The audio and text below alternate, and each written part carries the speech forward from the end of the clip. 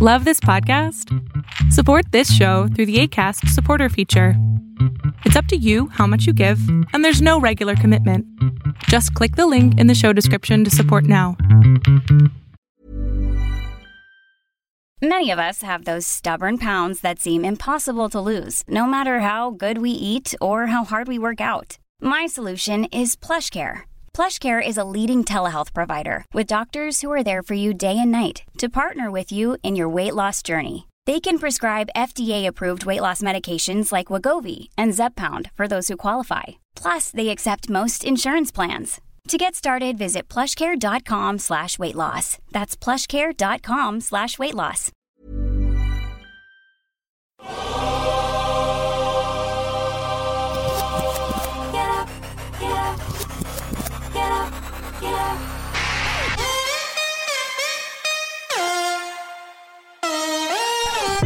Welcome to On the Ball with Rick Bucher.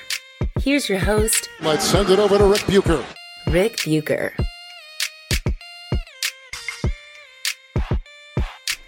This is On the Ball on the United Wecast Network, and I am Rick Bucher. You can see me on FS1, hear me on Fox Sports Radio, and you can read me on the Fox Sports app and at foxsports.com. You can also follow me on both Twitter and Instagram at Rick Bucher. I'm a lot of places, but there's only one place you can hear me talking about story angles and perspectives that you are not likely to find anywhere else, primarily but not exclusively involving the NBA, and that is here. I did not deliver on the promise of an episode before Game 6 of the NBA Finals. The day was supposed to be free of TV duties, but as it turned out, Speak For Yourself called me in from the bullpen, and that wrecked my plan for the day, which, in part, was cranking out an episode of OTB before tip-off. I actually could have recorded one, but it would have been released right around tip-off, and I figured at that point, why not just wait and fold in whatever transpired in Game 6? I was confident enough that it was going to be, as I predicted in the last episode, that the Warriors would close out the series. So it didn't feel as if the game was going to require a whole lot of detail or review. Besides, most of you are watching it, I assume, anyway. So you don't need me to tell you what happened. Might need me to tell you, in some cases, what I see and what you should be looking for or should have looked for, but that's a different story. And as it turns out, while I don't feel good not delivering on a promise, it's probably just as well, because it might have meant having to do 2 episodes in a row on Steph Curry. Now, why was I so confident that the Warriors were going to close it out in 6? Because this is what I know about championship teams. They don't mess around. It's why I didn't feel that the Celtics were ultimately going to end up champions, because they do mess around. Champions, when they have a chance to get the job done, they do it. That's why you had Andre Iguodala chewing out Gary Payton Jr. for sloppy fouls in the third quarter. The average player, maybe the average fan, might think, what's the big deal? The Warriors have a double-digit lead. The Celtics are practically creating fast break buckets for the Warriors with ill-advised passes, and Steph clearly has found his shooting eye again. Andre, you might be overreacting just a little bit, right? Now, all of what I said about what was happening in the game is true, but you never add extra work to your load by easing up or taking the opponent for granted, because that leads to shrunken leads, which leads to Steph having to come back sooner than Steve Kerr would want, which means having him play more minutes on less rest and most likely having to do more, which leads to having to extend himself physically, which can lead to an injury or fatigue or some other unforeseen consequence. It's like one possession in the second half where the Celtics had a 24-second clock violation. The play started with Jason Tatum guarded by Steph Curry, and it took Tatum about 4 seconds to decide what to do, which ultimately was nothing. Swing the ball to Marcus Smart to initiate the offense and look for him to do something, which Marcus did, attacking the paint. I don't remember the exact ins and outs of the entire possession, but he did drive and kick. The ball got swung, and eventually it ended up in Smart's hands again. And he decided, after there was a Warriors defender closing out on him, to swing it to Al Horford, even though the clock was very short at that point. And bottom line is, Horford didn't get his shot off in time. Was maybe a tick short. Now, most people would blame Smart. He needed to pump fake, shoot the ball, do something, get the shot off. I blame Tatum. Offensive plays have a rhythm, and players learn that rhythm. And plays are set to be able to get certain action within 24 seconds. That's why it depends on coming up. Honestly, it's why a lot of times players let the ball roll all the way to half court, because it gives them more of that 24 seconds in certain situations during the game. Tatum screwed up the play from the start by burning 4 seconds without accomplishing anything at the very start of the possession. That, by the way, is one of the many extraordinary talents that Curry has that does go unappreciated or underappreciated. The ball rarely gets stuck with him. And being the superstar he is, the superstar scorer that he is, he would have that leeway to hold on to it, to study the defense, to see where he can go. But he is rarely indecisive. If he's going to shoot, he shoots. If he doesn't have a shot, he gives it up and moves. And you rarely see him start to dance with the ball and try to get himself a shot and then ultimately give it up and do nothing. Sometimes he'll give it up, but then he relocates so that if whoever he gave the ball to doesn't have something, that he's creating them an option for them to give it back and allow him to take care of that work. There's nothing worse than a guy who dribbles through the clock and then passes it without really having created anything and says, oh, you go to work now. That is, it's letting your teammates down. There's no other way to put it. And it's why even when the Celtics showed signs of life early in the fourth quarter, I never had a shred of doubt that Curry would snuff out that life, that he would attack and find a seam or a shot or an open teammate, which is exactly what he did. This is why the Warriors, to a man, all talked about him as their leader. Because from day one of this season, and you should go back if you haven't seen it, I wrote a piece on foxsports.com talking to the assistant coach that works the closest with him, Bruce Frazier, known as Q, about Steph's attitude starting last summer, about how he expected or saw that this team was going to go for a championship, and how he carried that. First of all, he infused Frazier with it, and then when he came to training camp, he infused everybody on the team with it from day one of training camp. He didn't know how they were going to do it. They didn't know how they were going to do it, but they believed, and he believed they would figure it out, which is exactly what they did. That's why I'm glad I waited to address the subject of this podcast until after the game.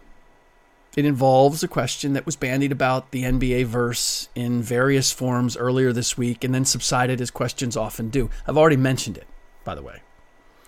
But it deserves a deeper dive than I saw it given anywhere during that stretch, because it says a lot about a lot of things, not the least of which what we value in our sports figures. And the question is Steph Curry underappreciated? Every now and then, a subject hits me, and I think about it in context of the concerns of the average sports fan out there. The question concerning the level of the world's appreciation for Steph when it comes to big issues in the world today seems almost comical. Gas prices, the war in Ukraine, gun violence, the discovery that American citizens were literally prepared to kill or at least severely harm elected officials are all among them. But we love sports because it allows us to believe the world isn't as effed up as it is, that there are consequences for actions, that the just do prevail, and that there is a fair and equal reward system. Everyone gets 2 points for a basket inside the arc, 3 for making a shot from outside it, and 1 point for a free throw. I dare you to find some element in the real world that is as certain as that for everyone. If you step out of bounds with the ball, you lose it. So you get the point. At a time when it seems as if there are different rules for different people, or rather, the harsh reality that there have always been different rules for different people, that's being put in our face like never before. Sports offers a place to go where there is still law and order. Yeah, you may have questions about the referees and their application of the rules, but still, it's better than you're going to find anyplace else. So, back to the question. Is Steph Curry underappreciated? And the answer is absolutely yes, he is. Now, don't confuse being underappreciated with being underrated. I'd say there's been a slight tendency to overrate Steph. It might even be happening now as we bask in the glow, the afterglow of his first finals MVP and winning another championship and the emotional vision or image of him and his teammates celebrating. There's never been a faster or easier way to start your weight loss journey than with PlushCare. PlushCare accepts most insurance plans and gives you online access to board-certified physicians who can prescribe FDA-approved weight loss medications like Wegovy and Zepbound for those who qualify. Take charge of your health and speak with a board-certified physician about a weight loss plan that's right for you. Get started today at plushcare.com/weight loss. That's plushcare.com/weight loss. plushcare.com/weight loss.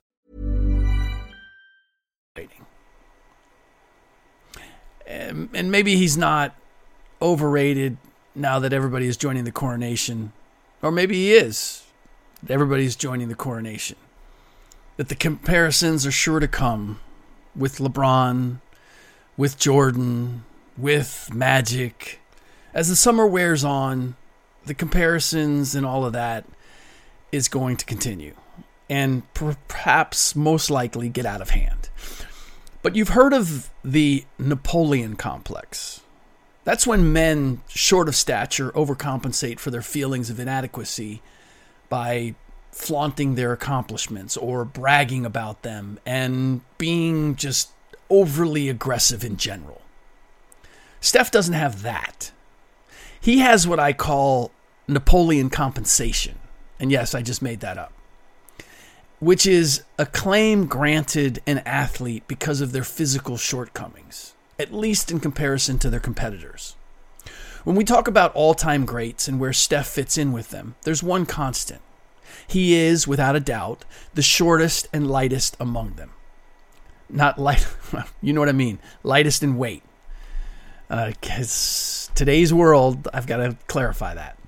Some critics will say, and I am one of them, that he's not capable of dominating in the same way Kobe, Michael, LeBron, Shaq, Wilt, or any other superstar because he's 6'2" and listed as 185 pounds. Though apparently his work in the weight room has prompted a significant change, raising that number to 200.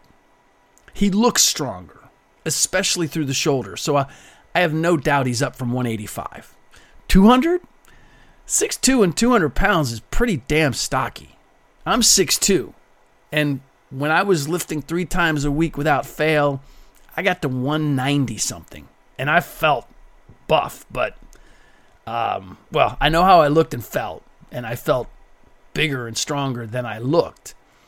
So I guess I'm buying that Steph is up to 2 bills. I was always surprised when I first heard that LeBron, and I got this from a Cleveland official who looked over his shoulder when he stepped on the scale, that LeBron, when he was in Cleveland, toward the end of his first Cleveland run, was weighing in at almost 280 pounds. 278 pounds, I think it was. And you looked at him and you're like, wow, that's... But Muscle is far heavier than just normal body weight. Any case, even at 200, Steph is still the shortest and lightest in weight in the conversation for top 20 all-time players. But he has learned how to dominate in other ways. And I'm at a point now where I'm not going to hold it against him that one of those ways is by utilizing the talent he has around him to the nth degree.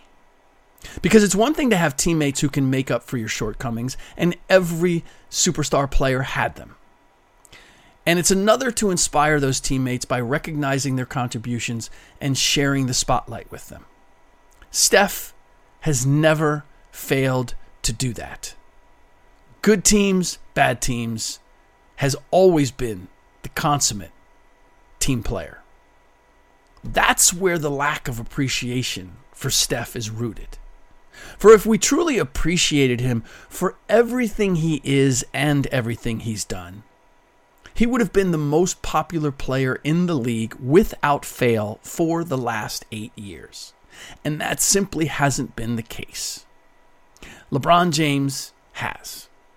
And while LeBron's individual accomplishments do dwarf Steph's, though not over the last 8 years, I would argue, the way he conducts himself falls way short of Steph. Not everybody, just Steph. That's one reason why it made me shake my head when LeBron tweeted out how unappreciated Steph is, and that it's because they, in quotations, don't like anyone who is different. Now, it all started with a tweet by Dwayne Wade. Actually, it started with Steph dropping 43 in Game 4 of the NBA Finals to help the Warriors tie the series 2-2 on Boston's home floor and regain home court advantage. That performance prompted Wade to tweet, "Everyone keeps talking about what Steph ain't. Let's talk about what he is. A bad MFer." To which LeBron responded, "Facts," in all caps. They, in quotations, will try to do anything in their powers to not acknowledge how different, again, all caps and in quotations, he is. It's rare, and rare is not liked or appreciated. By the way, it's in their power, not plural. In any case, it is rather incredible. Even when doling out praise to someone, LeBron comes off as a little whiny and persecuted. The dude just became the first active billionaire athlete, and he still speaks on a regular basis as if the man is keeping him down, or society is mistreating him. Because included in that tweet was the suggestion that he is rare, and rare is not liked or appreciated, which means he, LeBron, is not liked or appreciated. I just told you that he was the most popular player by multiple metrics over the last 10 years, in spite of the argument that Steph has done more over the last 8. And yet, you've never heard Steph complain about not getting his just due or not being credited or recognized. So my biggest issue with Wade and LeBron taking up for Steph is that they are part of the reason Steph is underappreciated. Because there was a time not that long ago when they assuredly did not appreciate what made him different from them. First of all, let's not forget that in 2015, they, I assume LeBron is referring to, the media, voted Steph MVP of the NBA. While the players with their inaugural Players' Voice Award selected James Harden as MVP with no apology. So, at least as of 8 years ago, they had a greater appreciation for Steph. They, the media, had a greater appreciation for Steph than the players did. I also have not forgotten the resentment that LeBron, KD, Russell Westbrook, and other stars held for Steph as he blew up. believing that he didn't deserve the halo and accolades that came with being a champion and the leader of a 73-win team. They resented that he grew up with an NBA father and came from a solid two-parent at home. All of this was bubbling under the surface. They thought he was given a head start in the race and still wasn't running as fast as they were. He wasn't invited to sit at their lunch table. Now, Steph never complained about any of it, but you can bet he was aware of it. For those who may not know, Marcus Thompson of The Athletic, formerly of the San Jose Mercury News, is as tight with Steph as any reporter is. He's been around the team as a beat writer and columnist, not longer than anyone, but in recent history, longer and more intently than anyone. He wrote a book with Steph that was released in 2017 called Golden, The Miraculous Rise of Steph Curry. 3 or 4 years ago, he was asked about the relationship between Steph and LeBron and detailed what I just told you about the relationship between Steph and the league's other stars. He also acknowledged that Steph was confused and somewhat disappointed by it.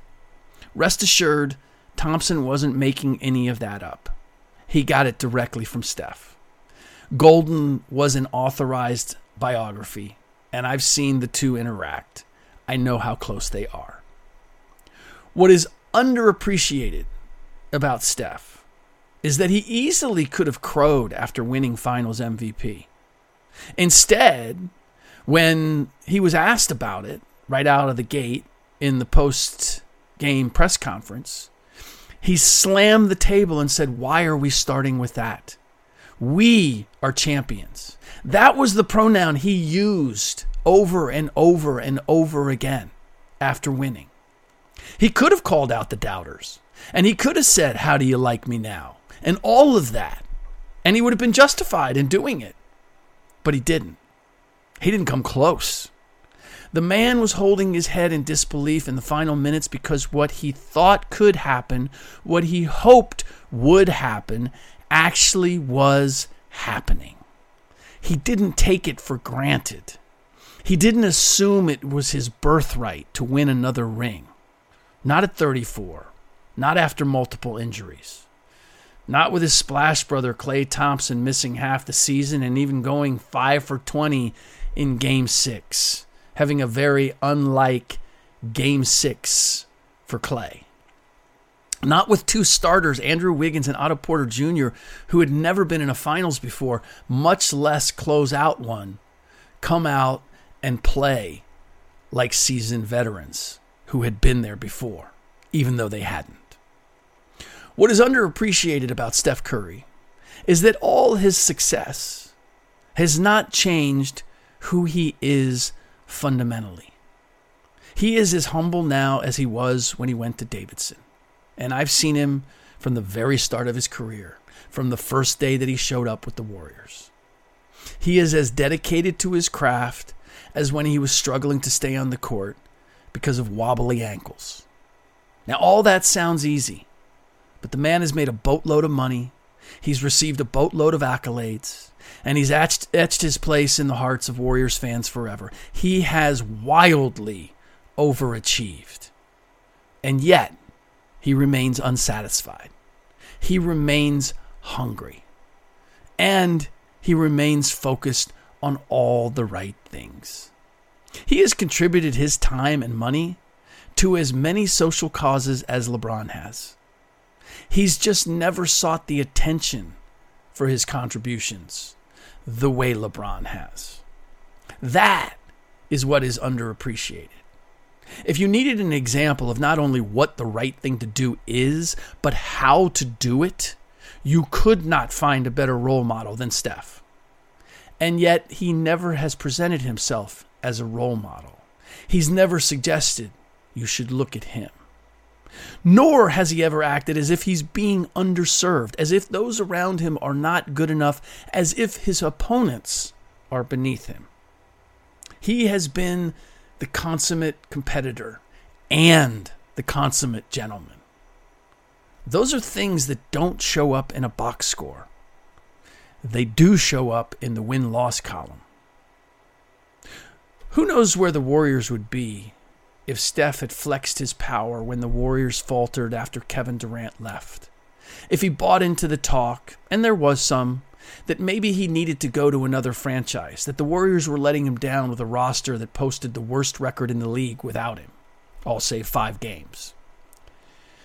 He didn't post videos of him working out last summer with Coach Frazier, which he did, work out that is, with a fiendish devotion, vowing that the Warriors were going to exact revenge. He didn't vow that the Warriors were going to exact revenge. He didn't vow anything. He just put in the work, and then he'd let the work speak for itself. That is what is underappreciated. More than anything, though, he is underappreciated because of how he makes all of us, his teammates, his fans, even his critics, feel about his success. He does not keep it to himself. He does not claim it for his own. He is grateful that he gets to experience it. And he's glad that he simply gets the opportunity to do what he is doing.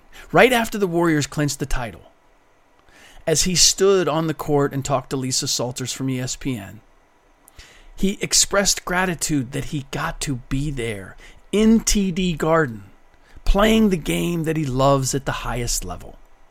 He expressed gratitude. How can you not appreciate that?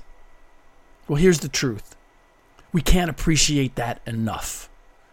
And we don't. But we sure as hell can try. All right, that does it for this episode of On the Ball on the United WeCast Network. Please rate and review the show on iTunes or wherever you get your podcast. In the next episode, I'm thinking that I'm going to break down where do the Warriors go from here.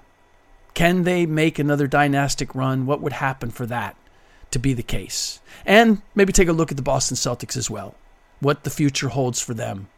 Are they going to be back? Right now, the odds say that both of these teams have the greatest odds of coming back and meeting again in next year's finals. I'm not so sure. But we will continue that conversation, along with a lot of other things that fall out as a result of the Warriors winning yet another championship. In the meantime, as always, thanks for listening.